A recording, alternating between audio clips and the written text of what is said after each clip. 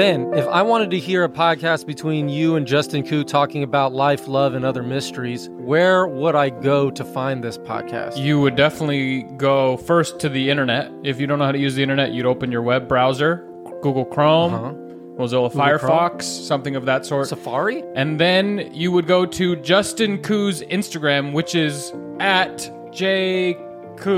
And then there's a link.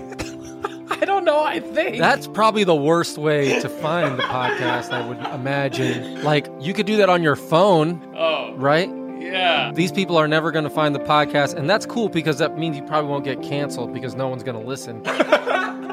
What's crazy is that all three of us do podcasts and we can't figure out what to say. Well, hey guys, this has been very helpful. I'm excited to listen to the Dusty Boys podcast. Count me in. Death to Life is brought to you by Loved Reality, a good gospel ministry. Our mission is to tell everyone willing to listen that in Christ, by faith, they are free from sin. Everything that we make is made possible because of the generosity of people like you. Thank you. The world doesn't think that the gospel can change your life, but we know that it can.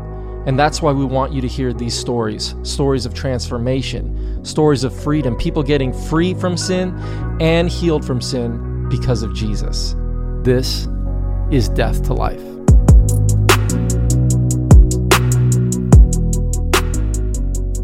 I made a promise I would never, ever let anything like this happen to my children. So if you imagine how legalistic I was when I was a hyper-vigilant adolescent, imagine me being a hyper-vigilant mom.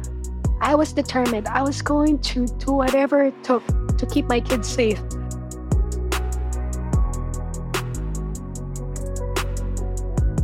Yo, welcome to the Death to Life podcast. My name is Richard Young, and today's episode is with my sister Sharon. And I am emotionally spent. We just finished this recording. Sharon's story is about a woman who needed safety, so she turned to rules. She turned to legalism to keep her safe. And it does not provide the safety that she thought it would provide. And this is a story about parenting, a story about marriage, a story about death, but man, the life is so beautiful. And this story will encourage you so much. There is talk of suicidal thoughts in this episode, and it deals with some very, very heavy themes. So I would recommend that you be careful how and where you listen to this, but you will be blessed. That is to be sure. So, man, buckle up, strap in. This is Sharon. Love y'all. Appreciate y'all.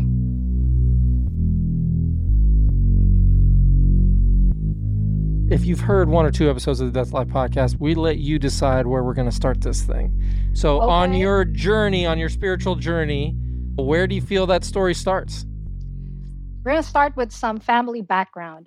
I am the second of two daughters, and my parents and my sister all went to Adventist schools. Now, my sister and I have an almost 6-year gap. So I'm the younger one. And by the time that I came along, at least the time that I remember, we were no longer Adventists. At least my parents and my sister were not practicing Adventists. I don't know what happened. I don't know the reason why. I just don't have any recollection of going to church. Or I do remember a few family worships. I remember singing hymns and my dad would read from the Bible, but I didn't really have any relationship with God. To me, it was just, God was just somebody that my parents read about in the Bible and prayed to, but I didn't have any personal relationship with him. By the time I got to first grade, they sent me to an Adventist school. Now, we lived in a remote area, and it was maybe a couple hours from the Adventist school. And so my parents decided that my sister and I were going to live with my grandparents during the school year because my grandparents lived close by to where the school was. That that school year, I was very tall for a Filipino kid. And I don't know how many Filipinos, but There are shorter people. yes, they're shorter than me. So I remember distinctly coming to first grade and being so embarrassed that I was so much taller than the rest of the class. I was almost as tall as my teacher. And the In the first first grade? in the first grade, How tall was your teacher? short also. But this is how tall I was. The academy and the elementary, we shared the property. And the only difference with the school uniform would be the elementary students had the jumper for the skirt, and then the high school students didn't. Now, I hated that jumper, so I would always take it off, and I would actually be asked to line up with the high school kids. That's how tall I was. And I was very embarrassed because the other kids in class would tease me and say, "How many times have you been in first grade?" Because they were saying, "You're so tall, you must have, you're here as a repeat student." Very early on, I had a very poor self image. I didn't like that I was tall, and I didn't like that I was well developed for my age. When we lived with my grandparents, it's typical Filipino extended family where it was a big house and everyone lived there. We had uncles, cousins. I have so many first cousins. I think I have my mom had 12 siblings. So you imagine it was a big family and everyone just came and went and would hang out there. Sometimes would live there for months. And then it was just everyone's house.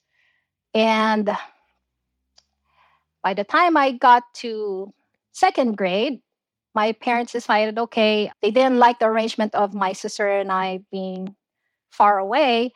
I transferred to a Catholic school. Now, the only thing, again, even though I went to first grade Adventist school, I didn't consider myself an Adventist, but going to the Catholic school, my parents told me, okay, we're Adventists, so when you get to school, you're not going to attend mass, you're not going to pray the rosary.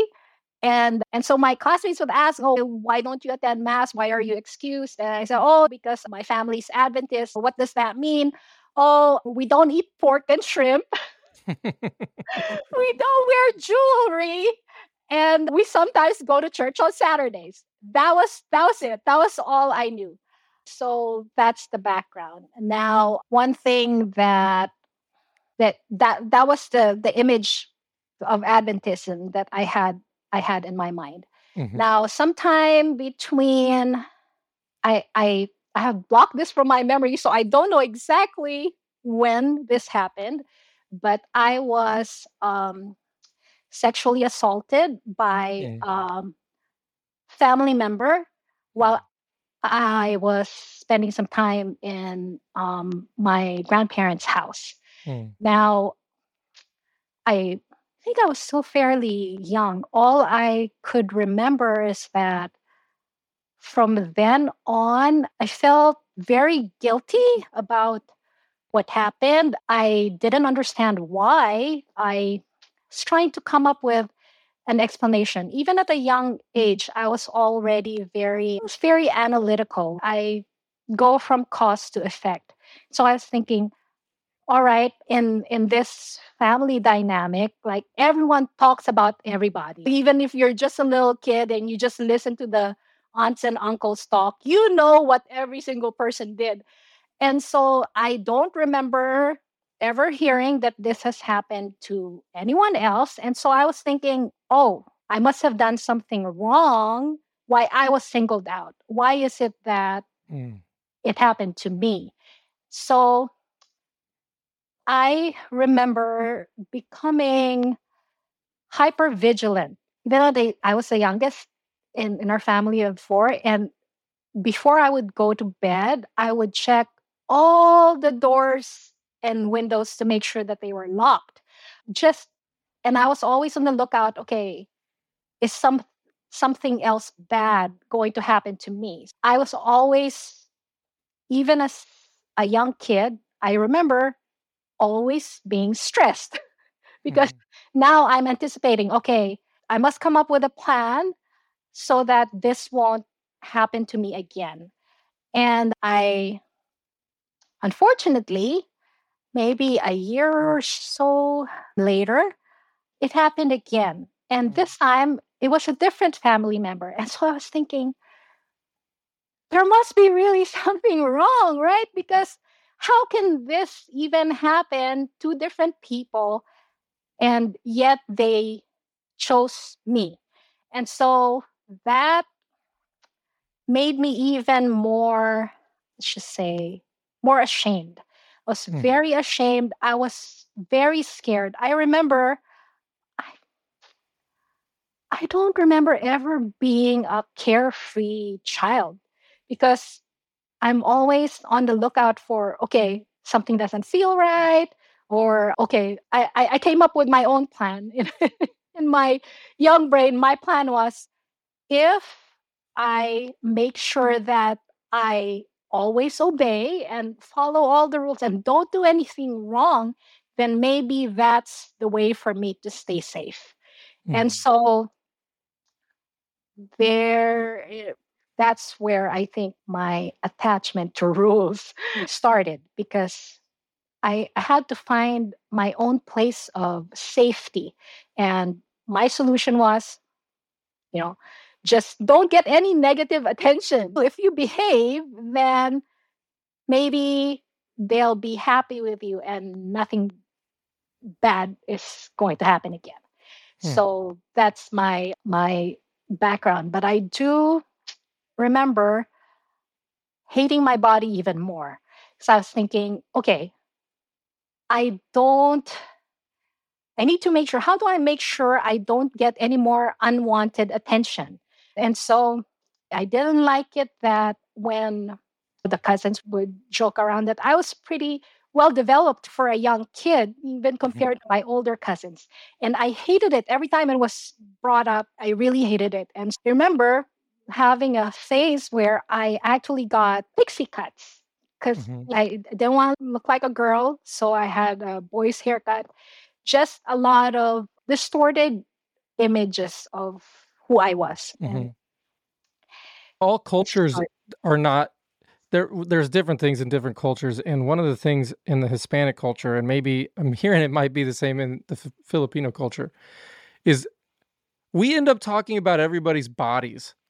If you're skinny, if you're bigger, if you're taller, if you're shorter, and none of it is good. You can never win. If you're skinny, they make fun of you for being skinny. If you're a little heavier, they make fun of that. If you're short, and it's always put in the negative, but it's a joke. It's always put in the negative, and I think it's super hurtful, but it just ends up being a part of our culture, and so it just gets passed on, and people make fun of people because they got made fun of. And yeah, I think, is that the same in the Filipino culture? Yes. And one thing that I resented growing up is, particularly in our family, promiscuous behavior or coarse jokes were considered normal and funny. And I remember just detesting that. In my mind, I don't know how anyone can make light of this, but that's just how it was. I remember always needing, in the Philippines, it was always hot. It's either raining or hotter. It's hot and raining or just dry and hotter. But I remember not being able to sleep unless I was fully covered by a blanket. Didn't matter if I was sweaty. And I would surround myself with pillows just to feel safe. I needed to feel close to something, but something that wasn't dangerous. Pillows and blankets was it for me. I discovered early on that I was pretty good at two things. I was very good at academics, and I was very good at keeping rules and imposing it on others. I back in school they called that leadership qualities, but really that was being controlling, right? But I found comfort in discovering that if I did really well in school. And if I followed all the rules, it made my parents and my teachers very happy with me. And it was a good place to be. That was an added stress because now I'm thinking, okay, I found something that I'm good at, but there's the pressure of you must maintain it, right? Because if this is my source of fulfillment and safety and identity, then there's the fear of losing that. Mm. I remember one of my teachers coming to me. There was a new student that came to the school. She was a transfer, and my several teachers came up to me and said, "You better make sure that you don't let this girl beat you, right? Nothing else is acceptable unless you're first place."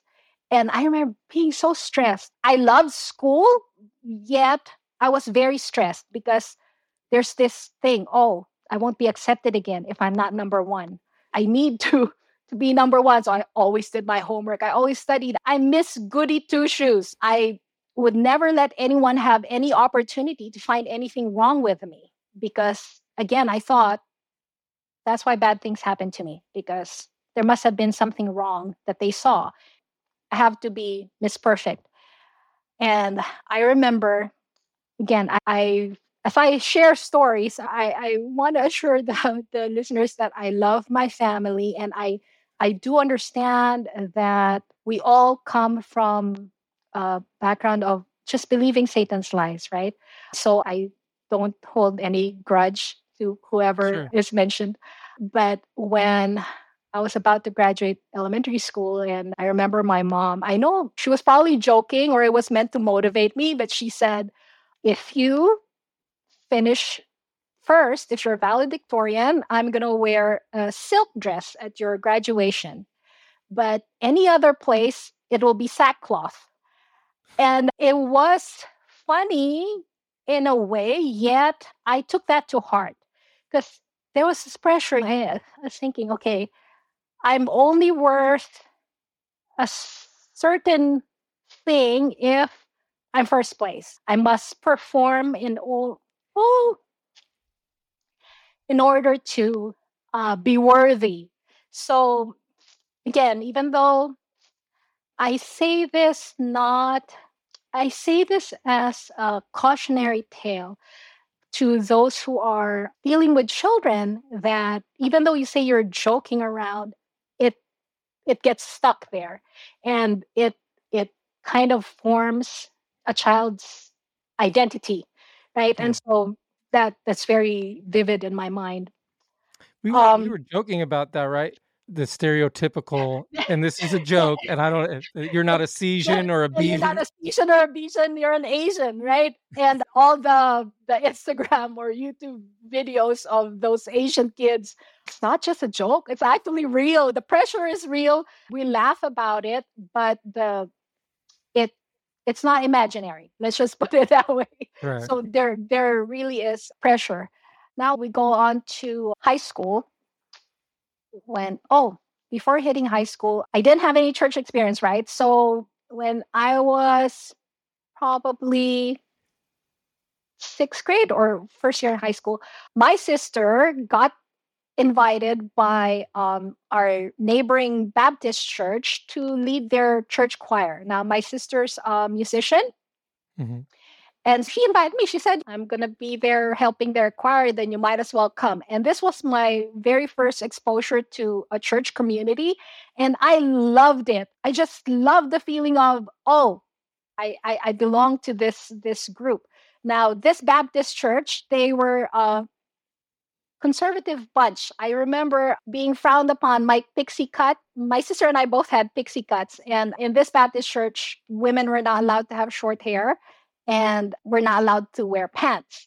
And we were part of the church. They'd still let us fellowship, but there was a big convocation of a bunch of different Baptist churches in the area. And they had some kind of competition. I mean, there was some singing and there was some giving out declamation speeches. And our church pastor said, oh, you should join in one of the categories. And I remember coming back and being told, you are the best, but you were disqualified because of your haircut. Oh no.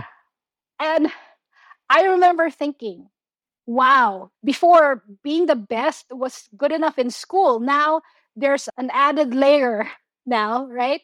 And I'm thinking, okay, I'm going to do what I've always done. I'm going to adapt. You give me new rules, I'm going to adapt and I'm going to meet them. That was added to my list of things to do so that I'll be accepted. I remember being very sickly. I think it just wasn't identified, but I think I was having panic attacks as a kid because I remember I have fainting spells in school and I'd be bleeding. And my mom would take me to the hospital, and the doctors would say, "There's nothing wrong with you." You know, one doctor said, "A merry heart doeth good like a medicine." And I was thinking, okay, that's another thing that's wrong with me. You're saying that I'm not a happy person. That's why my body is reacting this way. But no one ever did anything about it. I didn't Were know you how a happy person? No, come to think, I no, because I was always stressed. I I don't remember ever being carefree and happy. I'm just always on the lookout for, okay, what is it that's required of me this time? And no, I don't remember being happy. So during the time that we were in the Baptist church, my dad left us and went to the US. He got a job in the US. And so it was just my mom and my sister and I that were left in the Philippines. And I remember getting a phone call. My dad would call us regularly, and he said that he just got rebaptized into the Adventist church. And that was surprising for me. I didn't really know anything about Adventism, although there was a joke going around in the Baptist church. They said, "Oh, when you get to heaven and you're getting a tour, you get to this section with that's fenced off, and you're supposed to be quiet."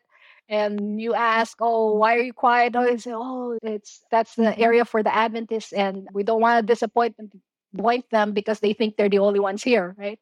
That was the image of Adventism for me. And so when he got rebaptized into the Adventist church, he decided that he was going to send me to an Adventist college. I did not like that. I was not happy because I got attached to my Baptist church family and I felt like I was being uprooted and taken away and getting sent to this school that was far from civilization. It was Philippine Union College. It's Adventist University of the Philippines now. But What I went city is there that in? in Cavite. Maybe it's been so long, but back then when the roads weren't fixed, it was like 4 hours away from Manila. And that's where you grew up in Manila? Yes. By the time I got there, my sister was already part of the faculty. She was a music teacher. And I didn't like it that I didn't get to be in the dorm like the other people. Remember, I don't like being different. Because I feel like that calls attention to myself. So I want to be like the other kids, right? And here I am thinking I'm already coming into this late because all of these people, like my classmates who are also freshmen, they've been in Adventist schools from elementary through academy and they all knew one another. And I was the only newbie, right?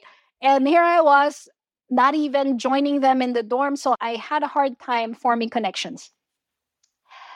But eventually, I discovered that, oh, new set of rules. I just keep adding to my list. And being the goody two shoes that I am, I said, no problem, right? What's a few more rules, right? I can keep a few more. And I started joining Bible studies. Now, it's sad to admit, but I must be honest in saying that even in the Baptist church, I came into the church not knowing anything. And I was very embarrassed that these kids that were much younger than me knew a lot of things in the Bible. I didn't even know the books of the Bible. And they tell me to open the Bible to a certain page, and all the kids were already there. And here I am looking at the table of contents because I had no clue that where to find the stories. And what does a good schoolgirl do? I Memorize the books of the Bible. memorized the books of the Bible because I was embarrassed. To me, it was an academic exercise, right? It was just another thing to add. It's just a school subject, right? Sure. So you know the Bible stories, I'm gonna know them better than you do. So you have memory verses, you know the books of the Bible in order. I can do that. I'm going to excel at this. And so I got into the Adventist community with that same mindset, thinking that, oh, this is so embarrassing. Here you are, a freshman in college, and you had no clue of what the doctrines are. And so the solution was attend Bible studies, right? Attend Bible studies and find out as much as you can and just be good at it. Don't let anyone know that you are fumbling around because that just sets you up. That's my danger zone. I don't want anyone to think that I'm struggling or I don't know because I have to keep up this picture of I'm perfect. Therefore, you can't find anything wrong about me. So you can leave me alone, right? Your So, perfection was your safety. yes, that's what kept me safe. Don't let them see any kinks in your armor, and that's going to keep you safe. I decided to get baptized. And I tell you, on the day of the baptism, we were already in the changing room and the pastor was already calling names. And I told my sister, I don't think I can go through with this because I was embarrassed that I was getting baptized at such a late age. Right? Because everyone else was got baptized when they were in grade school or at the latest high school. And here I was in college and I was so embarrassed. I was embarrassed because people in that school community knew my parents really well. I'd be walking around campus. This was me when I was new, and they'd look at me and they said, "Are you the daughter of?" So and to me it was embarrassing. Oh, I don't have an answer why I'm just getting baptized now. And I didn't want anyone to ask the question. And so I was thinking, okay, do I just hide? I was already baptized in the Baptist church, so maybe that's good enough. But eventually, I decided, no, it's more embarrassing to sign up to be baptized and then not to go through with it. So I was weighing, which is less embarrassing. So I went with the option. I went ahead and got baptized. But I tell you, I cannot really say that I had a relationship with God. All I knew is now I know the doctrines. So I'm not going to be embarrassed in Sabbath school or if there's some kind of discussion, I actually know what they're talking about and I'm not going to look stupid and vulnerable. So that's a start for me. So from there. So when you came out of the water, do you remember anything about that? No. What did they tell you? Welcome to the Adventist church. Lord have mercy. Okay. Fair enough. Yeah, sad but true. Let's fast forward to when I was 18. My dad petitioned for me and my mom to join him in the US. Now, at this time, remember, my sister is almost 6 years older than me, and the cutoff age to be someone's dependent is 21. I went with my mom, but my sister got left behind. And so this was culture shock for me. I got here to the States and it was very different, very different. The first time that I came to church and a guy came and said hello and gave me a hug, I froze. Like I was thinking, whoa, what are you doing? Because we don't do that. You know, I grew up in a very conservative Filipino atmosphere. I'm told that it's no longer that way these days, but back in the day, no, we don't hug. Girls don't hug guys unless you're together, right? So it's very different for me. I didn't know anybody, and here was another thing. I'm adjusting again, right? But one thing that I was pleasantly surprised with is when I got to the church here, I was actually more conservative than some of the young people. And I was thinking, who didn't need to add any rules because I got that covered. I had more than enough rules to make me good enough. So that was good. But then my dad took a job at very conservative college in Northern California.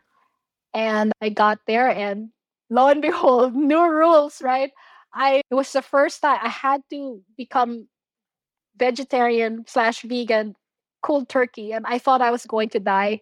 I I didn't know how to give up meat and cheese and all the stuff that I was accustomed to eating, but I pushed through. I just added it to my list, Rich. Did you feel when you were vegetarian or vegan, did you feel holier? Did you feel like, okay, now I'm really doing it right? Or did you feel like this is stupid?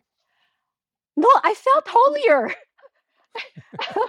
I was thinking, I considered it growth. I considered it, oh, wow, now I'm wearing dresses and skirts and I don't eat meat and dairy. So I'm doing pretty well. I'm really doing pretty well. And is it sad to say that I felt really safe? The more I added rules, the safer that I felt. And that's how it was. Nothing wrong with being healthy. Nothing wrong with making decisions that help your body. But if you think that not eating something or eating something makes you holier, then we don't understand what holiness is, right? Yes. It's a very poor view of how holy God is, really. But so I survived and I came back to Los Angeles and I met Arnold again. Now we have some background. Arnold's mom and my parents went to Adventist Academy together. So our families have known each other in the Philippines. Yes, for many years. And he was actually being set up with my sister. And I met him again. We met at Bible study, and I remember him inviting me to go with the church youth group to Magic Mountain. I think it's called Six Flags now. Yes. Yes. You won't believe what I said. It's embarrassing, but I said, sorry, I can't go because that place is too worldly. You didn't want to go to Six Flags with Arnold because it was too worldly? And he's like, my bad. Yeah. And so, yeah, right? He calls during the week and he says, okay, how about going to a real mountain? And so he invited me to go for a hike. I said, oh, hikes I can do. I can do hikes. So we went on a hike, and I didn't know up to this day, maybe one of these days he'll admit it, but he didn't let me know that it was just going to be the two of us. I thought that instead of going to Magic Mountain, the entire youth group was going on a hike now, right? And so you convinced Arnold to get all the youth group to change their mind. Okay, cool. I was nutty, disillusioned, but get there, and it was just the two of us. I had a great time there. He was different. He's super funny. I know he is. He's super funny, yet I liked him because he was very active in church and he knew his Bible. So that was very attractive for me. So I thought, okay, this guy is safe to be around. Although I was a bit uncomfortable when it was just the two of us that was going on a hike. But I said, okay, he's a Christian. He's out giving Bible studies and doing all of these cool things in church. I felt pretty safe. Started hanging out more, and he decided to start to court me. He actually asked for permission from my dad, which was he got bonus points for that. I was thinking, oh, I felt really safe because this guy is serious and he's very respectful, and this was a good thing. I felt okay to let my guard down. Then something happened and I ended up going to Sunlight. Sunlight was an independent ministry up in Washington State that made homeschool materials based on the desire of ages. I was given the opportunity to apprentice there.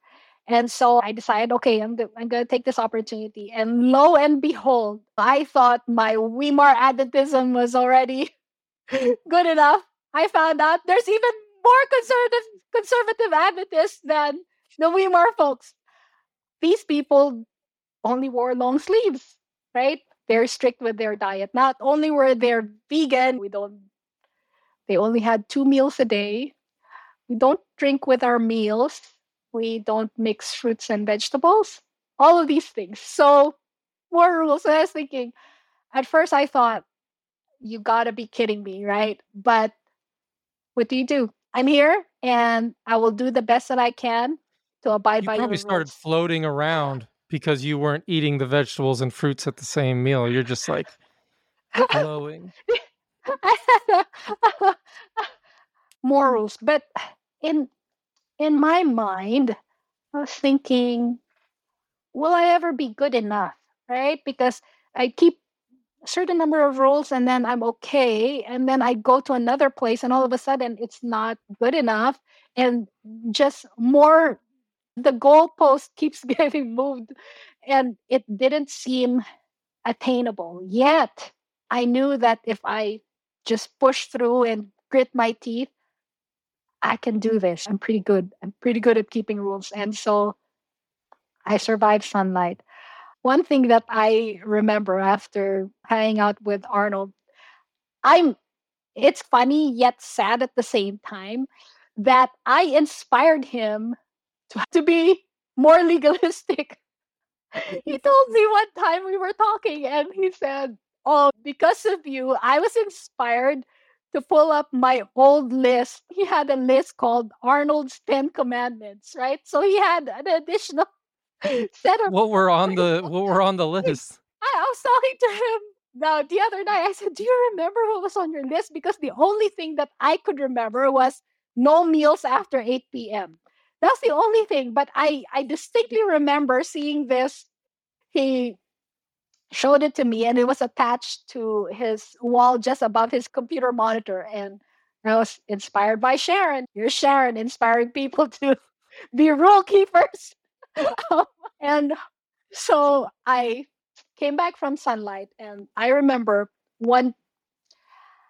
every time I would come back from a place where I became more conservative, when I came back to my family and my friends, I felt very out of place and uncomfortable because here I am coming back with a new set of restrictions, things that I don't do. And I just felt really out of place. And Arnold decided, he said, I think he noticed my discomfort whenever we would go out with the youth group from church. I was the only vegan. And so one day he just makes a declaration. Whenever we're together and we're going out, I will be vegetarian. Right?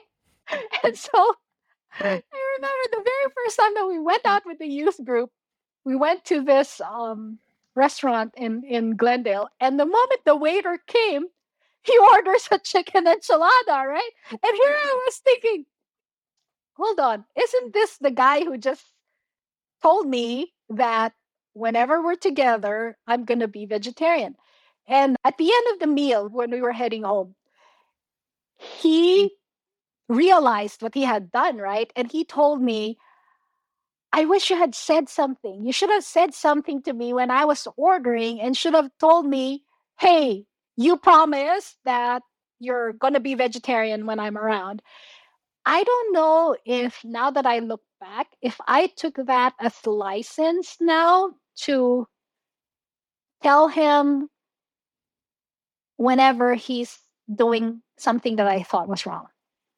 Because I now thinking about it that's how I felt in our marriage, right? So fast forward, I was 18 when I came here. When I was about to turn 21, that meant that I was going to age out of that being a dependent. Being a rule follower, my plan was I was going to go home to the Philippines because I'm not going to stay illegally.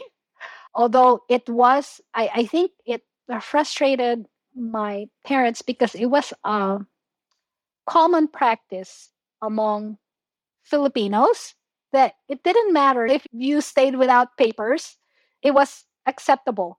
That was expected. But I didn't want to do that. And so I said, I'm planning to go home. And Arnold decided to ask me to marry him. Now, we were talking about this last night. This is one of the things that's good about being dead is you can look back at your stupid decisions and just laugh about it, right? Yeah. Thinking I was 21, almost 21 actually, right? Because I had to get new paperwork before I turned 21. And Arnold was 27. Mm-hmm. And he asked me to marry him. Why would you ask a kid to marry you? I don't know. But I tell you, I said yes. I said yes, not because this I'm very sure of. I really loved him and I wouldn't have said yes if I thought that he didn't love me and we were just doing it for my visa. But in a way, I thought, oh, who wouldn't want to be with this guy who makes me feel so safe? I decided, yeah, we're gonna get married. Got married before I turned 21. Now, something happened during this time. My abuser, one of my abusers, came over to the United States and stayed with my parents and me. You have to understand that when we got married, this is one thing that good about being free from guilt and shame is I don't think a lot of people know this, but when Arnold and I got married, we had to meet a deadline because I didn't want to stay illegally. So we had to get married before I turned 21. But it's too short a time to plan a wedding. And our parents wanted a big wedding. So we got married in Vegas. So we had a Vegas wedding in May. I was turning 21 in June. And then we had a church wedding in January the following year. Now, I remember being told, coming from Vegas, right? Arnold and I were called to a meeting by both sets of parents, and we were told, you better not let anyone know what you had done because it's embarrassing. And I was thinking, it's so embarrassing. We're legally married, right? There's nothing illegal about what we did. But we were told that it's embarrassing, and the way to be safe from shame is to set up some rules of how we could not be intimate.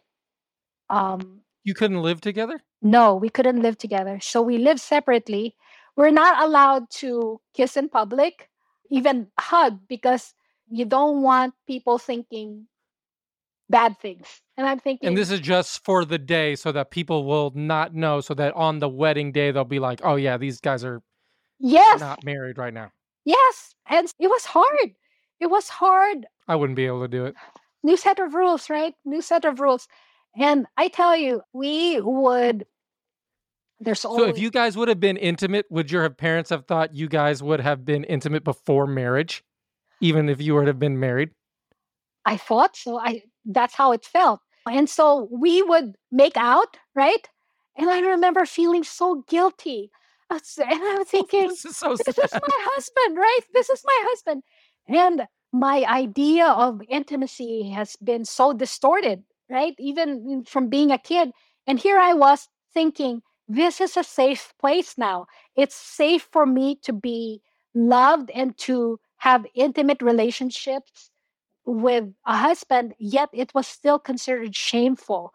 And I just felt so guilty. I felt so guilty. Like I wanted so much to be with my husband, but we were not allowed to do so because that's shameful. And just things that this marriage that was supposed to bring joy was now becoming a source of guilt and shame. Stress. Yeah, mercy. So this time, so we were already married but living separately. My abuser came and lived with us, with my parents and me in the same house. And it was then that I realized that I was very bitter because I had a really rough time. I had difficulty being polite, being kind. So I was very rude to this family member. And I remember my mom being hurt by it and it would cause a fight. Now, at this time, I hadn't told anybody about what had happened to me. My mom didn't understand why I was being rude. So things passed and things blew up when my daughter was 1 year old. Now, I got pregnant soon after our church wedding, and I became a mom at 22. You imagine being a mother at 22. I had no clue what I was doing. But my mom was very angry with me and was telling me that she's so embarrassed because her family members would always bring up how she raised someone who was rude because I had been rude to this family member. And this was the first time I finally had it. And I said, "You have no idea what this person did to me." And through some exchange of words, my mom said she was sorry for what had happened to me and they had no idea. But there was one thing that got stuck in my head. She said, "You better make sure that no one finds out, no one else finds out about what happened to you, especially Arnold's family, because then they're going to think that they got damaged goods." I It was the first time that I had ever heard that term. And I was thinking, wow, I think my mom was just protecting me. She was anticipating what could be said. But I was thinking, if you're anticipating that someone's going to say that about me, then you must think the same way about me. And I, all the shame and guilt just came flooding back. And I was thinking, I had my daughter with me, and few thought that I was hyper vigilant when I was a kid. When I heard that, and my daughter was 1 at this time, I said to myself, I made a promise. I would never, ever let anything like this happen to my children. There's no way. If you imagine how legalistic I was when I was a hyper vigilant kid and adolescent, imagine me being a hyper vigilant mom. I really turned it on, right? Because I was thinking, I really have to protect my kids from this because here I am already married and have my own family, and it's still haunting me. And there's no way that I'm going to let that happen to my kids. And I was determined. I was going to do whatever it took to keep my kids safe. I homeschooled them. I read every single book, child guidance, Adventist home. And I was thinking, I need to learn as much as I can so that I know how to protect my kids because no one ever has to experience this, right? And that was it. That's the beginning of how I raised my children.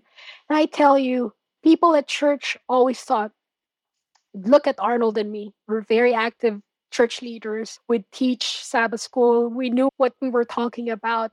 It's the perfect couple. But nobody knew that things were falling apart at home, right? Because when you become that hyper vigilant, tell you, I would only notice the bad things, right? I was always on the lookout for something that we were doing wrong, because then I need to make sure that I have to fix it right away, right? Because I cannot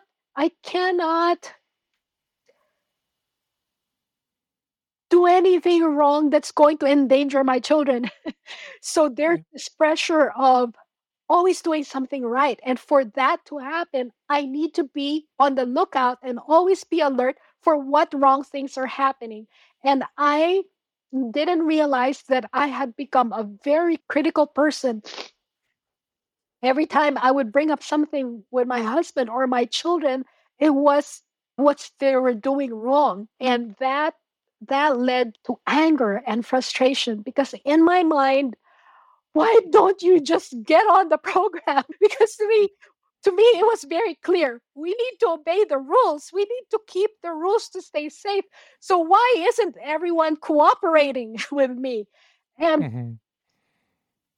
I remember when my kids were older and they told me, Mom, you're not a fun person to be with.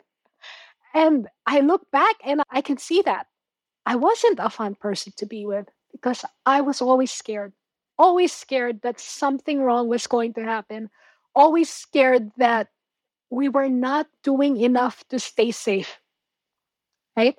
Because to me, even as an active Adventist, it was still just an academic exercise. This was me being good at school, right? This was me learning the things so that I'm ready when the test comes and I can ace it. And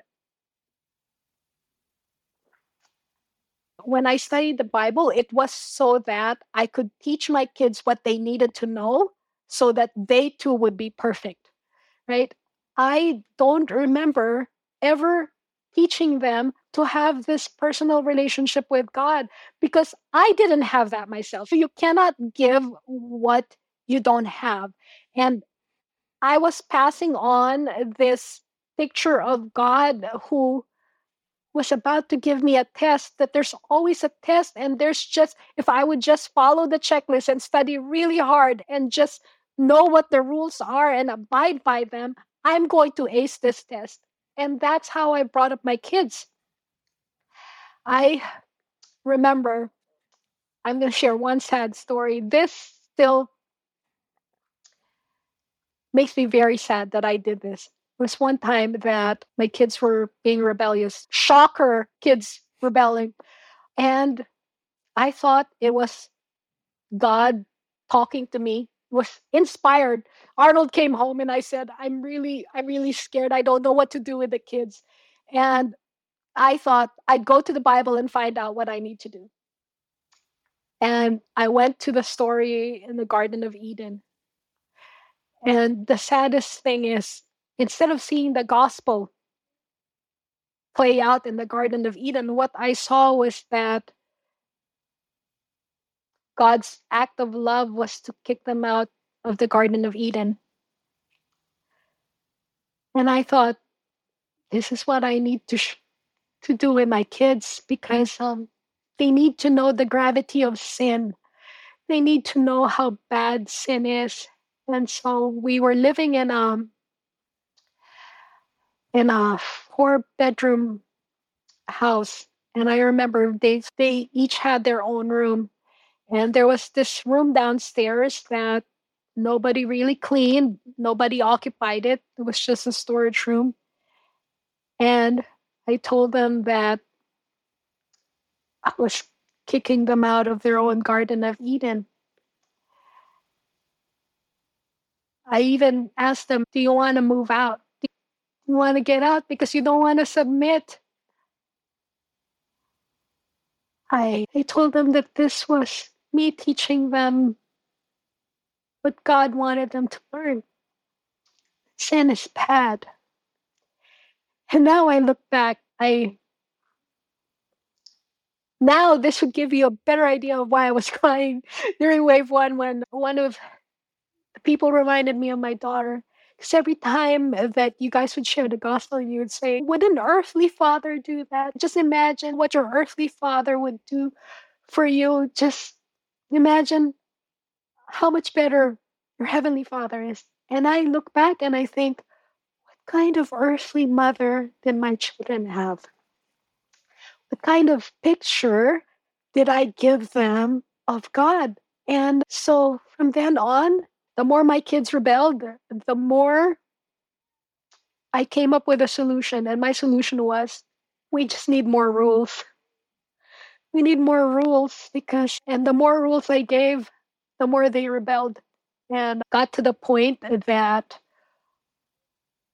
they left the church and our daughter moved out of the house. And I was blaming myself. That was something that I always carried. I was so guilty, felt so guilty about how I parented my children. I felt guilty of how I presented God to them. And that would always be hanging over my head.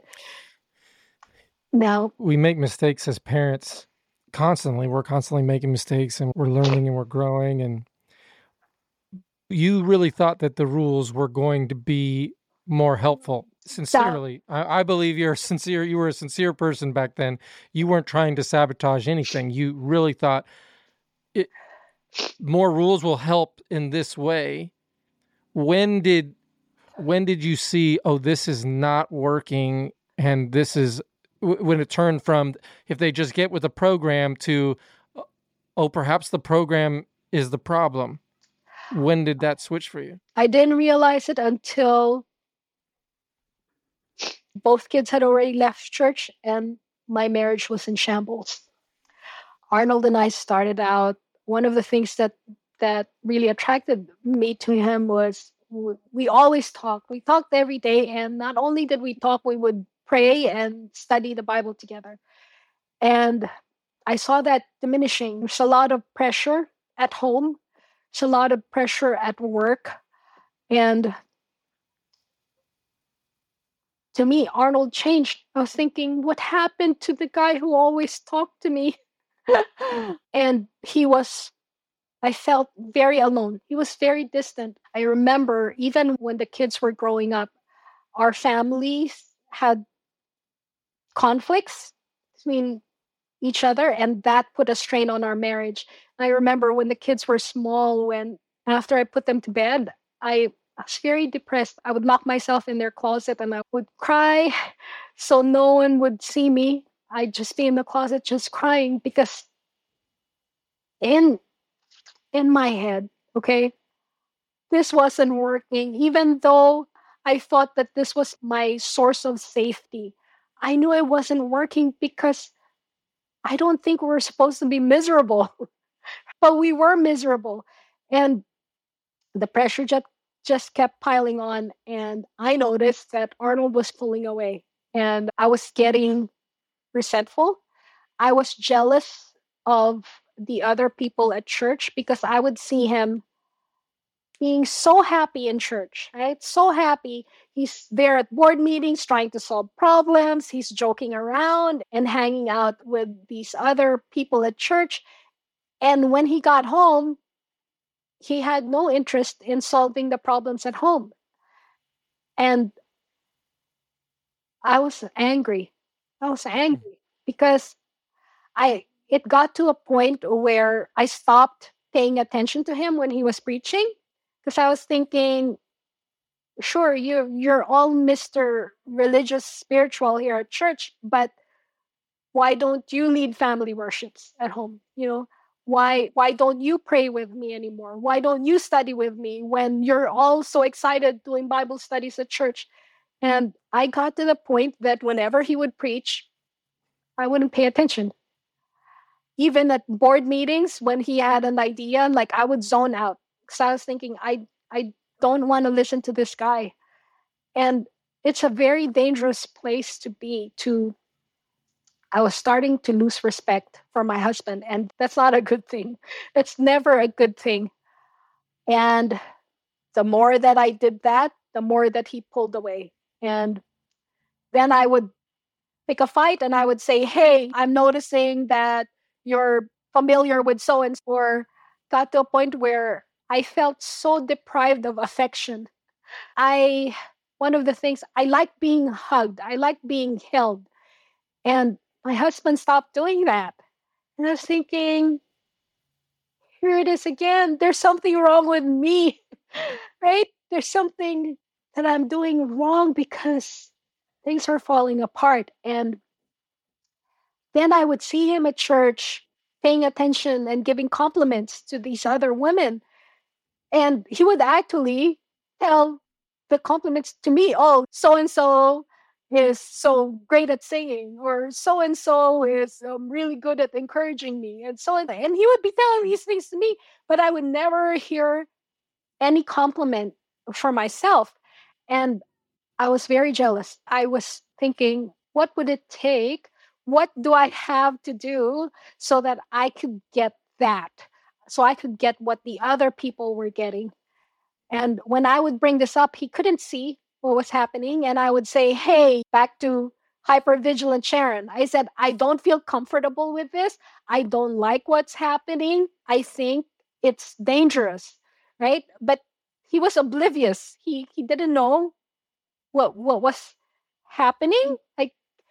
But I would say, hey, stop it, right? I didn't have any solution except to say, stop it, right? But things got worse and got to a point where he started to realize that it was true. He was starting to get affirmation and his needs to be appreciated and to matter. He was getting it from someone else other than his wife. And that's when we knew there's a problem, right? There's a horrible problem. That was my wake up call, because now I'm thinking, for the last 20 something years, my only identity was wife and mother. And I messed those up big time, right? I'd wake up every morning and I went into depression for 3 years, because every morning when I woke up, I had this feeling of guilt and shame, thinking I'm a bad wife and a bad mother. And I resented God. I was so angry with God because I told him, I followed all of your rules, right? I followed everything you asked, but you did not hold up your end of the bargain. And I was so bitter. I stopped going to church for a year. I did not want to read my Bible. I was not going to open. There was no way I'm going to open my Bible and find out more rules, because I was gypped, right? I This was my source of safety. And nothing happened. You did not fulfill your promise. I fulfilled my end. You did not do it. Anything to save my kids and my marriage. And I was very angry, very angry. I got to a point where I no longer recognized myself. I got scared because I became violent. Whenever I would get triggered, I found myself wanting to punch somebody.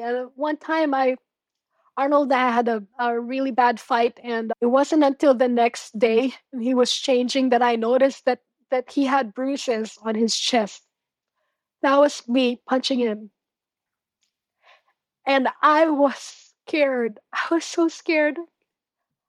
That's why I said, Lord, I need help. I need help, because now I saw a side of myself that I never thought was possible.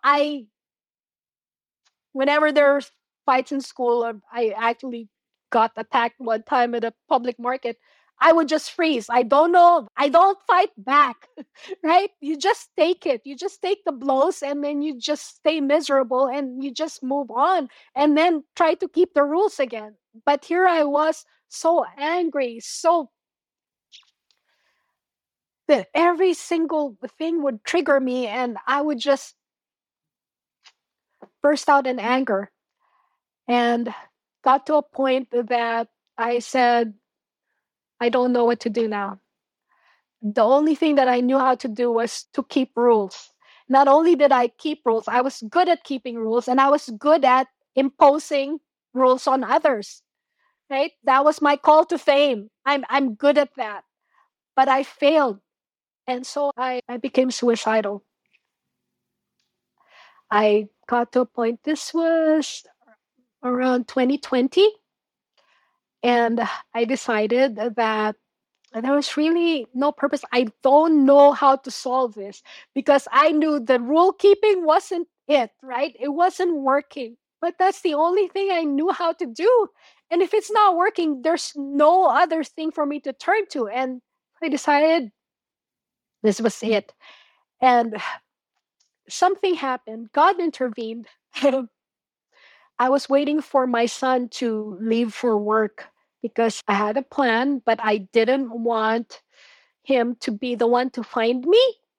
So I wanted to do it while he was at work. And his work got canceled that day. He wasn't leaving. He wasn't leaving. And then something else happened. Whenever Arnold and I would fight, I would always be the first one to give in. He would not be the first one to talk to me. I would always be the one to say, I'm sorry, and we need to talk. And for the very first time, Arnold reached out to me, which was new, right? I was shocked. It's new. He said, we need to fix things. And that was it. That was when we decided we were going to get counseling. We attended camp. When I went to camp, my initial plan was I need to go find out what I need to do to bring my kids back. And I came away from that youth conference realizing that I was the one that needed fixing. But here's the sad part. I realized I needed fixing, but it was still dependent on me. It was just a new resolve to find out what is it that I need to do next so that I can fix myself. And I have to say that when we did the counseling and when we went to this camp and went to another camp in Hawaii, they helped us a lot thinking about what our problem was. But there was a lot of improvement, let's just say. Our marriage improved. We were no longer fighting every day. And we were thinking, we're doing well. We're doing really well, right? But it was based on more rules. We came up with more rules, but this one specifically for our marriage. We came up with a rule that we're always going to stick together. That's how we're going to keep safe. So we're not tempted to get our needs met by other people. So everything that we do, we're going to do together. Whatever ministry you join at church, even if I don't like that, I'm going to be there to join you, and vice versa. And we were paying attention more to each other. And I tell you, I have to admit that things dramatically improved. And I was thinking, this is it, right? This is it. We finally found the formula. But I would still get triggered occasionally. So the formula was like more rules, being nice to each other and being with each other. Being with each other, paying attention to each other, and doing our best to meet each other's needs. That was the formula. But I was still getting triggered, and I had this constant fear that I was somehow going to one day fail in meeting Arnold's needs, and he would leave me. So I was operating from that standpoint. We were happier, but still there was that lingering fear and the lingering guilt of I'd wake up and I'd tell myself, Sharon, just go through the list, make sure you're a good wife, right? Don't be the bad wife that you were. Be a good wife and everything's going to be okay. And then the week before you came for a week of prayer, we had some friends, a married couple, approach us, and they were asking for help. They wanted to meet with us and they were asking for help because they were having marital problems.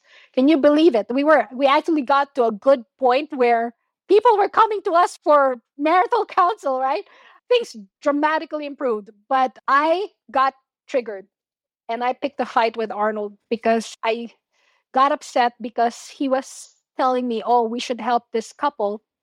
And I was hesitating because I said, "I can't do that because you know how similar they are to what our situation was. And I don't want to be triggered. So I'm not ready to sit down and meet with these people. And what's going to happen is, as they're telling their story, I'm going to remember all the bad things that happened to us. And I don't want to put our marriage at risk." And I remember saying, I I cannot afford risking allowing something to take us back to how bad our marriage was before, because I knew I was not going to survive it a second time. I cannot go through it a second time. He said, "Okay, fine, I'll wait for you to be ready." So this was a week before you came. And then you came for a week of prayer. And you triggered me. Richard! I just remember this, and I've just been thinking about this quite a bit. And I show up to the church that Sabbath morning, and I've preached this kind of sermon a few times, and it's to the point now where I don't know how triggering it is. I don't know the level of what I'm going to say, because what I share in my testimony, it can get pretty wild. So I'm sitting there in the back room, and I don't know anybody. And my twin sister, she flew into town, and a couple of my family had flown, they all live in Southern California, so they were there. So I was excited and hopeful to see them. And we're sitting in the back room, and this lady comes in, and she reminds me of my mom, because my mom is the one who runs the church services where she lives. And this lady comes in, and she means business. And she is directing the traffic. All right, this is what we're going to do here. This is what we're going to do. And people are joking about her. And they're like, "Oh, you don't want to get on Sharon's bad side." And I think I said something to the effect, I don't know if we had actually met. I think we shook hands or something. Maybe I couldn't shake her hand because I'd actually just had a bike accident. So that might have been weird. But I was like, "Oh, I better I better just listen to this lady, because she knows the rules, and I don't make the rules. I don't break the rules. But you gave me this feeling of familiarity, and she seems serious, but I bet I could joke with this lady. I bet I could joke with this lady. I bet if we hang out for a little bit, I think she'll like me." That's what I first thought in the back room when I saw you. I remember you saying, "I better stay on Sharon's good side," right? And I think I told you something like, "As of today, you're still on my good side, so you're okay." But I told you, right? I have the perfect job because I'm very good at keeping rules and imposing rules on others. This was me being a rule keeper at church. But I remember Arnold was on AV, on the AV team that Sabbath. And my usual practice is, after I set up everyone and the preacher already starts the message, then I'm free to go, right? So I went upstairs to be with Arnold in the AV booth. And then you start your sermon. And I remember you talking about how you weren't getting affirmation at home, right? And talked about this thought popped into your head that, "Oh, I bet so and so would affirm me," right? And that was the first trigger. I could feel the back of my neck getting tense, and I was thinking, "Oh," because it really felt like it was Arnold talking. And I was thinking, "Oh, okay, I wonder where this guy is going with this message." And I was thinking, "Stop talking about it." Then you got into the part where you said that after you had already been living in freedom, and you didn't like it that your wife was still treating you like the old man. Mhm. And then I thought, "No, That's exactly what I do to Arnold. Like, I still do that to Arnold. And I was thinking, okay, I don't like where this is going. So I went to where Arnold was in the AV booth and I said, is this guy triggering you? He looked at me and said, a little. Why? I said, he's triggering me. And that's one of our rules now. We had a rule that whenever we felt discomfort or anything like that, we would identify it and tell the other person right away, right? And so I said, this guy's triggering me. So I said, are you okay? On the back of my head, what I really wanted to find out was, are we okay? I had gotten to a point that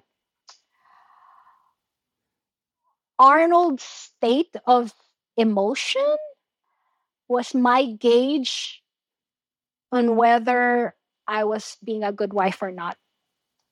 Right? So I need to make sure that he was okay, to make sure that our marriage was okay. So I was thinking, okay, how triggered are you right now? And I'm thinking, okay, please just stop reminding my husband how bad his wife is. So that first sermon, I tell a large part of my testimony, and then I go into Romans chapter 6. Were you able to pay attention to what I was saying about Romans chapter 6 and that we are free from and dead to sin, or you were just concentrating on my testimony?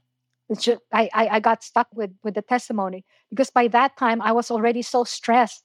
I was thinking, really? We've been doing so well. We've been doing so well. Why do you have to bring these things up?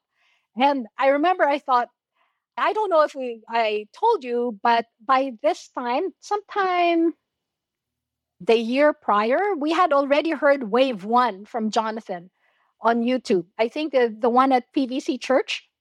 Okay. So we went through that entire series.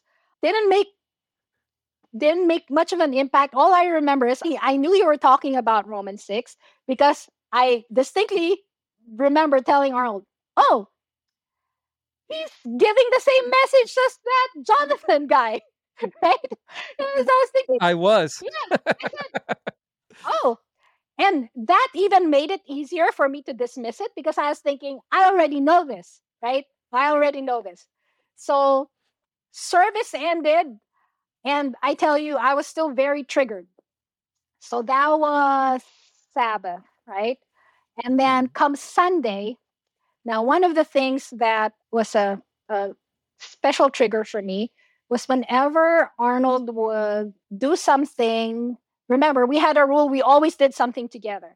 For that particular time, he was going to play guitar with a bunch of people, but I was stuck with AV, so I wasn't part of the singing. And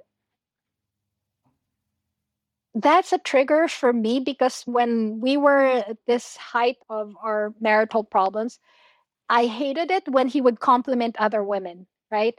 Other women that my husband thought were good were a threat to me. And the people that were singing for that particular meeting were two of our best singers at church, right? And I was feeling uncomfortable. And I was thinking, okay, I need to make sure that I tell my husband that he did a good job playing guitar. I'm always in this state of fear. Am I affirming my husband enough? Am I meeting his needs enough? Because that's the rule. This is how we keep safe. You meet each other's needs.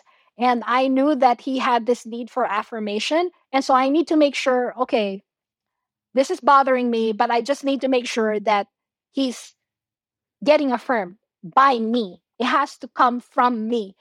And one of the things that I didn't like is don't be too funny. Don't like it when other women compliment them. Oh, you did a good job teaching Sabbath school, or you did a good job playing guitar, or you're really so funny. That was a threat to me. I would get on his case and say, do you really have to be funny? You know? And he's, baby, I can't help it. I'm hilarious. But what's so sad, Richard, is these are the things that attracted me to him, right? But now they were a source of threat. I was all triggered and meetings happened. I was paying attention because I knew that here was another message that I already heard from Jonathan, your message that day. And then Monday came and things came to a head and I picked a fight.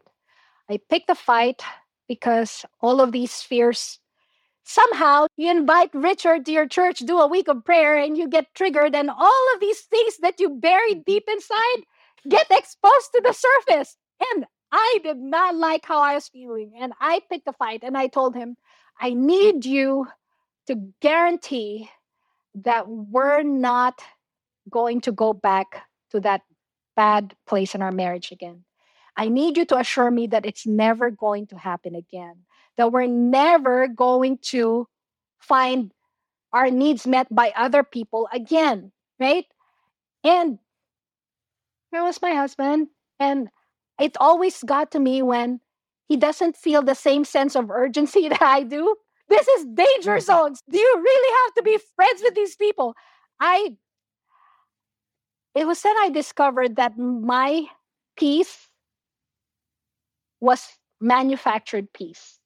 I was manufacturing my own peace. I was thinking we are in a safe place in our marriage because my solution was you're going to be safe if you just avoid everyone else, right? Stay in this safe bubble, and inside this bubble, there's peace, right? Just don't associate with the people that you might get attached to. Don't associate with people that are triggering you. And this is how you get peace. And I didn't like it that Arnold was healing faster than me, and he was able to already associate with people, even if I'm not yet ready.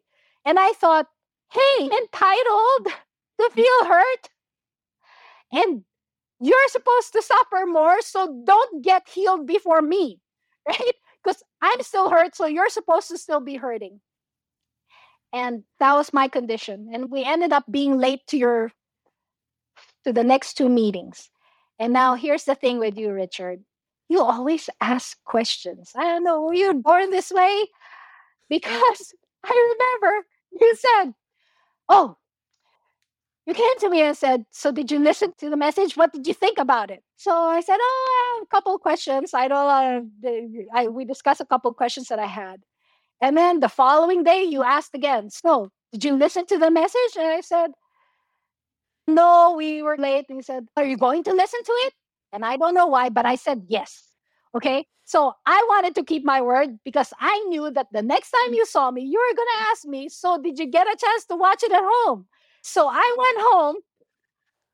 This was the message I think you were planning to talk about Romans 7, and you ended up talking about Tyler and Morgan. Mm-hmm. And I went home and I said, okay, I know this Richard guy's going to ask me tomorrow, so I better keep my promise and I'm going to watch the message. And I started talking about Tyler and Morgan, and I just started crying. Because all of a sudden, I realized there's some truth to what you've been preaching, and there's this possibility that I can also experience what Tyler and Morgan experienced. And I just cried because I was thinking, wait, I know all of these things, right? I know all of these things, but it never occurred to me that I can experience it now. No, it was always something distant, something that you hope for, something that you might attain if you keep the rules. And here was this testimony of these two people living a life of freedom. And I went to sleep thinking, Lord, there's this hope. There's this possibility. Could it be that this can also be true for me? Okay, we're going to take a little break from the episode, and I'm going to bring a friend of mine on. This is my brother, Christian. Christian, quick question for you, my man. How long have you been rocking with the gospel? Oh, man, I've been, I think, rocking with the gospel as we understand it now for 5 years. 5 years. Yeah. And what has this message done, this truth, for your life? So the gospel message has transformed everything about my life. And it's given me a new perspective on how I see the world and how I see people. And it gives meaning to everything I do now. It's everything. So you have gone as far as to donate of your hard-earned money for this message to continue. Why have you done that? Just because I believe in it. And because I believe in what we do. And I want more people to be impacted by what we do. So that's why I do that. That's pretty straight up. If you want to help us and partner with us to continue to move this message forward, you can go to lovereality.org/give. That's lovereality.org/give.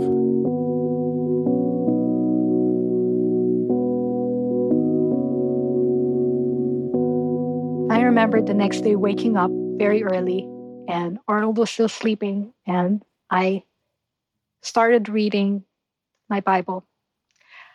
I started reading Colossians. I don't know why, but I went to Colossians and started reading about being forgiven and being new. And it's very clear. God was talking to me and said that all these things that you're afraid of, that the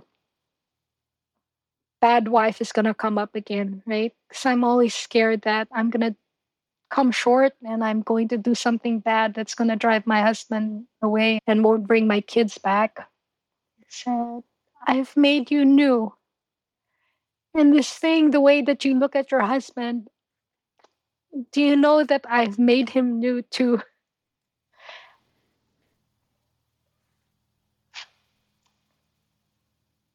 That's when it clicked. God is saying,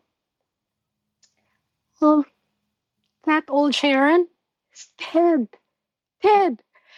This is a new Sharon. And new Sharon is married to new Arnold. And in that new marriage, with these two new people, there's no need to fear. There's no need to fear. And I distinctly remember just so excited, waiting for Arnold to wake up. Right? I mean, I'm waiting there next to him. And the moment he woke up, I said, I've been awake and I've been reading the Bible. And I said, I'm so convinced that I'm new Sharon and I'm married to new Arnold. And I said, there's no need to fear that we're going to go back to where we were. And I tell you, it's the best news ever. In all my rule keeping, I've never, ever felt this safe. I could feel my shoulders relaxing when I realized, oh, it's no longer up to me. It's not up to me. It's not dependent on what I can produce. It's not dependent on how I perform. It's not up to me. And there's no turning back after this. There's just no turning back. I was so relieved. I tell you, I've never felt so loved. This is the first time where the freedom of not being dependent on how Arnold is doing to determine who I am, right? Because I would always gauge, is my husband happy? Then I must be doing good, right? If my husband is stressed and angry, then I'm doing poorly. And to have that freedom of knowing I am who Jesus says I am, not because of what I do or how I affect other people, but because of who he says I am. And that is so liberating. For the first time that Sabbath morning, it's the first time that I woke up that I didn't have this cloud of guilt and shame hanging over me. It's the first time that I woke up and I didn't think, I'm a bad wife and mother. Oh, I'm not. I'm not. I am the beloved of the Most High. I can't imagine being in a better position other than that. And what's so mind-boggling to me is coming from that secure place of who I am, that I am loved, no matter how shameful my past was, no matter what I've done or what I've failed to do, right? I am loved just the way I am. Coming from that place, I'm not even thinking about rules anymore because I'm no longer operating from a place of want or a place of lack. I'm coming from a place of abundance. And in this abundance, I no longer expect my husband to reciprocate, right? I can love him freely coming from this abundance. Even if he doesn't love me back, I know I'm okay. That's new for me. That's so new that even if my kids don't love me back, I'm still okay because it doesn't change who I am in God's eyes. And that is the best kind of life ever. I remember the following day after the last meeting in Pasadena, the Pathfinders were going to a beach day. And remember our previous rule, we always stayed together. Now, I don't like going to the beach. I'm not very outgoing. I like familiar places that are safe. And for the first time, I knew Arnold wanted to go. And I said, oh, you can go. I'm just going to stay home. And then I said, okay, you get ready. And then I just went about doing my chores. And what I didn't realize was my husband was so shocked. 40 minutes later, I went upstairs and I said, why haven't you gotten ready? And he said, are you sure it's okay for me to go? This hasn't happened for so long, right? He wasn't sure that it was safe for us to be separated. And for the first time ever, I said, I'm sure you can go and we can be separated and our marriage would still be great. That's when it hit me. This thing is real. I'm not imagining it. This is real because I didn't have the feeling of panic. I didn't have the feeling of fear. And I was able to say, yeah, it's perfectly okay. We can be separated. And he was joking. He said, I was thinking, it's a trap. No, it's not a trap. This is real. You can go and you come back and you're still going to come back to a wife who loves you. And that's how it's been. I'm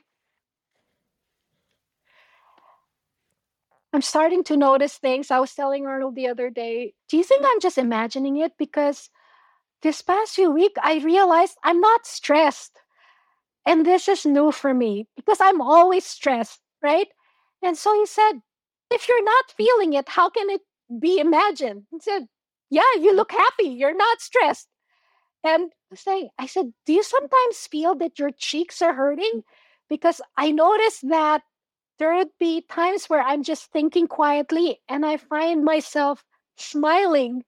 And I'm thinking, why am I smiling? And I realized, oh, because I was thinking about how good it is to be loved by God. And this is some fresh thoughts from the secret place. I'll end here. I'm sorry I went on long. But God was telling me, have you noticed your toes? I said, what do you mean? There's nothing special about my toes. And he asked again, have you noticed your toes?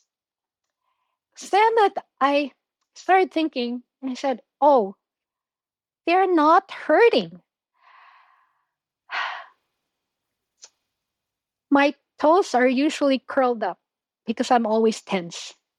And I've gotten used to my toes cramping and hurting. And at the end of the day, it's really hurting because all day long, I've been so tense that they're curled up inside my shoe. He said, have you noticed your calves? I said, what happened to my calves, right? He noticed that my calves weren't hurting either. Because anytime that I'm sitting, my legs would be shaking up and down. Because I'm always tense and scared about something. And that was my nervous habit. I would shake my legs. There was a time where we were eating out at a restaurant, and this lady at another table told me, excuse me, but I'm a teacher in school and I've noticed that you've been shaking your legs nonstop. Are you okay? And I said, oh, yeah, I'm fine. But I just realized that was my nervous habit.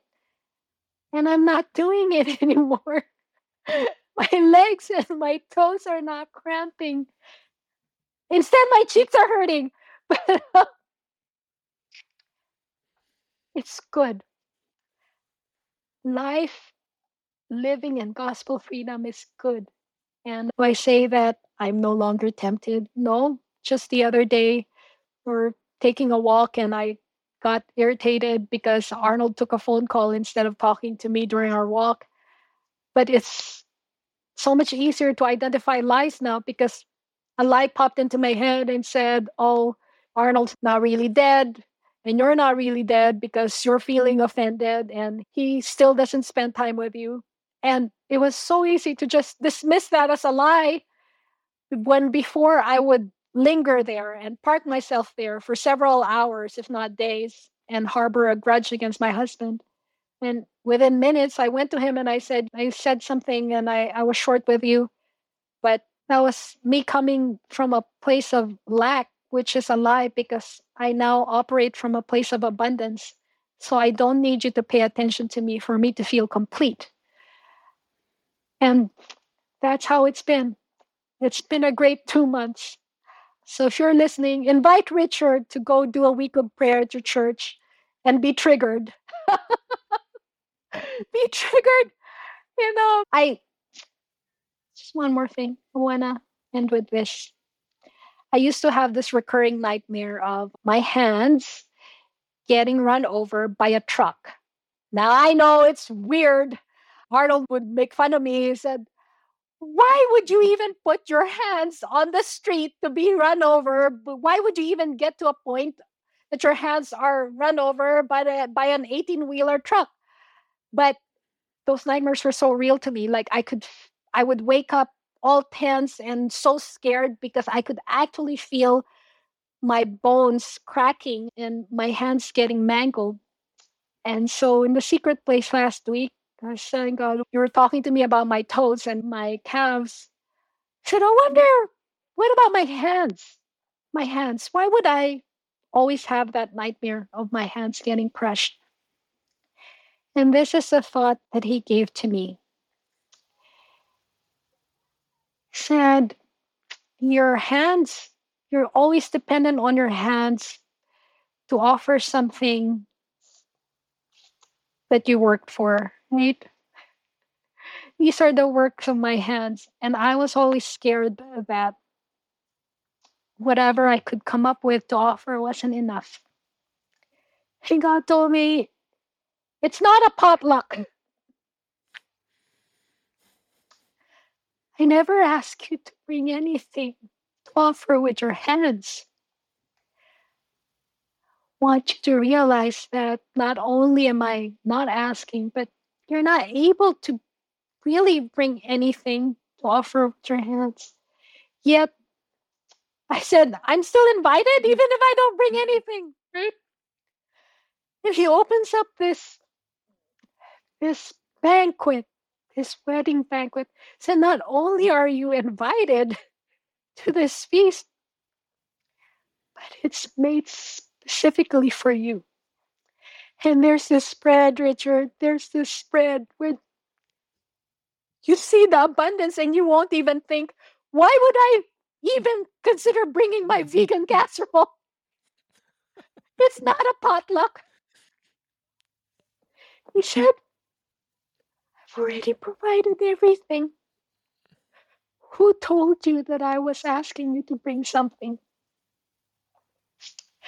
It's not asking. It's not a potluck. First, dead people don't come back to bring a potluck dish to the new person's wedding, right? Everything's set up, everything's provided, and there's such an abundance that I no longer I'm not scared of loving anymore, because at first I thought I'm going to run out, so I need to measure what I'm giving out. And there's no fear of, no, I can't go through with that anymore because I don't have enough in me to give to go through another round of bad marriage. But that's no longer the case because I'm working from such a place of abundance. It's never running out. Byron and I were praying for a long time before this week of prayer.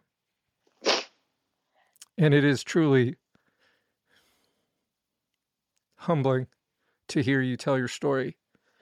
And I think of the goodness of God because you talk about, I've never done I've never preached like 3 sermons back to back. It's 2 and then I'm done or something like that. So this is the first time I was able to actually do that. And on Wednesday, and I'm trying to preach about Romans 7. I'm like, man, how am I going to do this? And I don't even think the Romans 7 and the Tyler and Morgan story, I don't think it goes perfectly.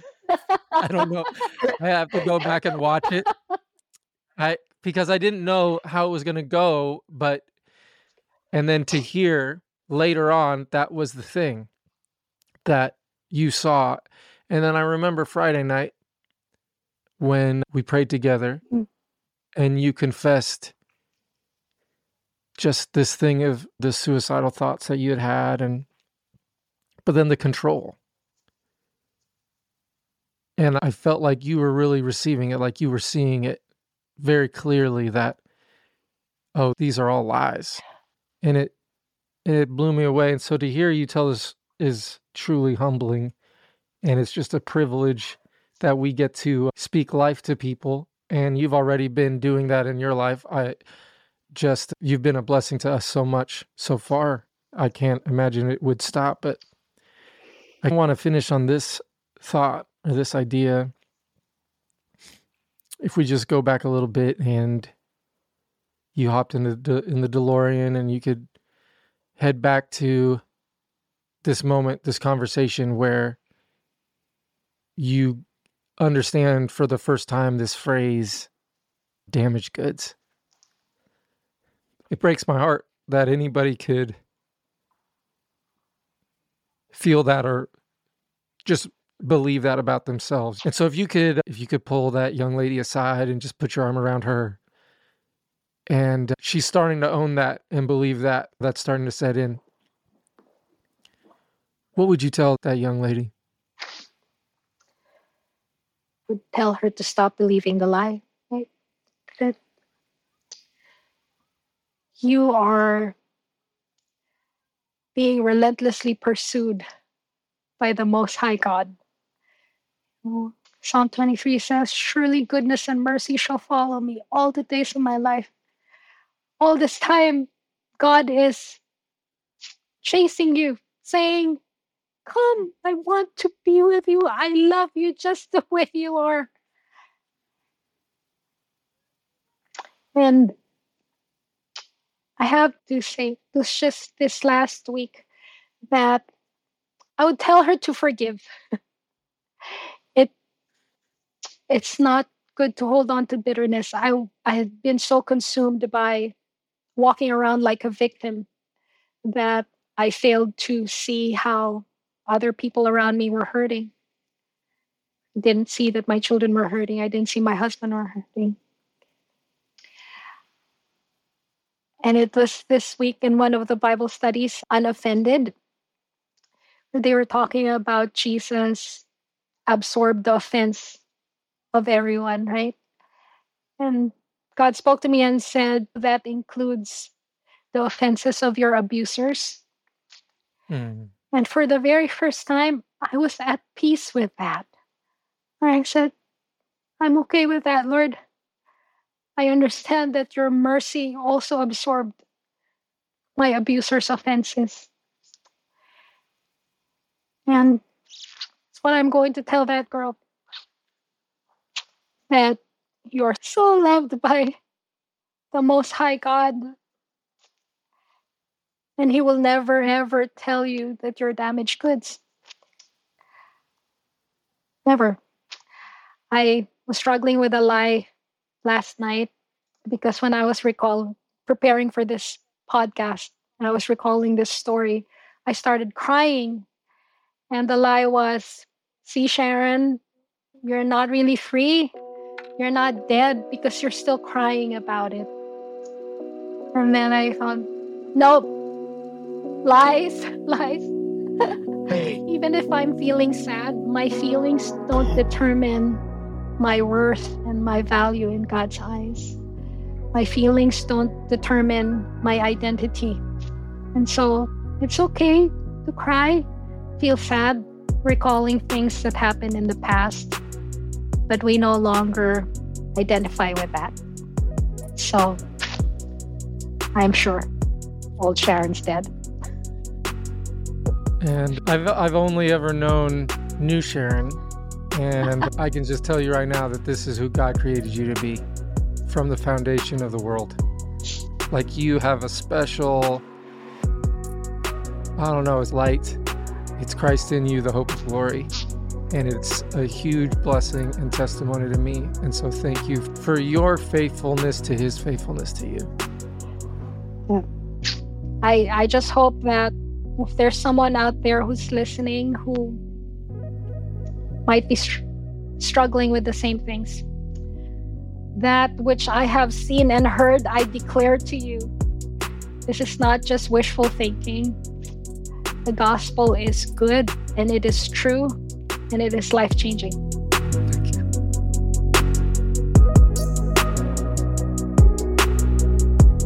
If you're sitting here and you're in the same spot, perhaps you're a parent, that somehow your children are not in the place that you want them to be, I want you to pray this prayer. Father, I know you love me. While I have made mistakes, I know where sin abounds, grace abounds much more. I know you're a God that answers prayers. And Father, I'm praying for my children. I love them so much, so I know that you love them so much more. So Father, in Jesus' name, give my children a revelation of how much you love them. Thank you for answering my prayer. I know you will, because that's what you do. And I'm praying it in Jesus' name. Amen.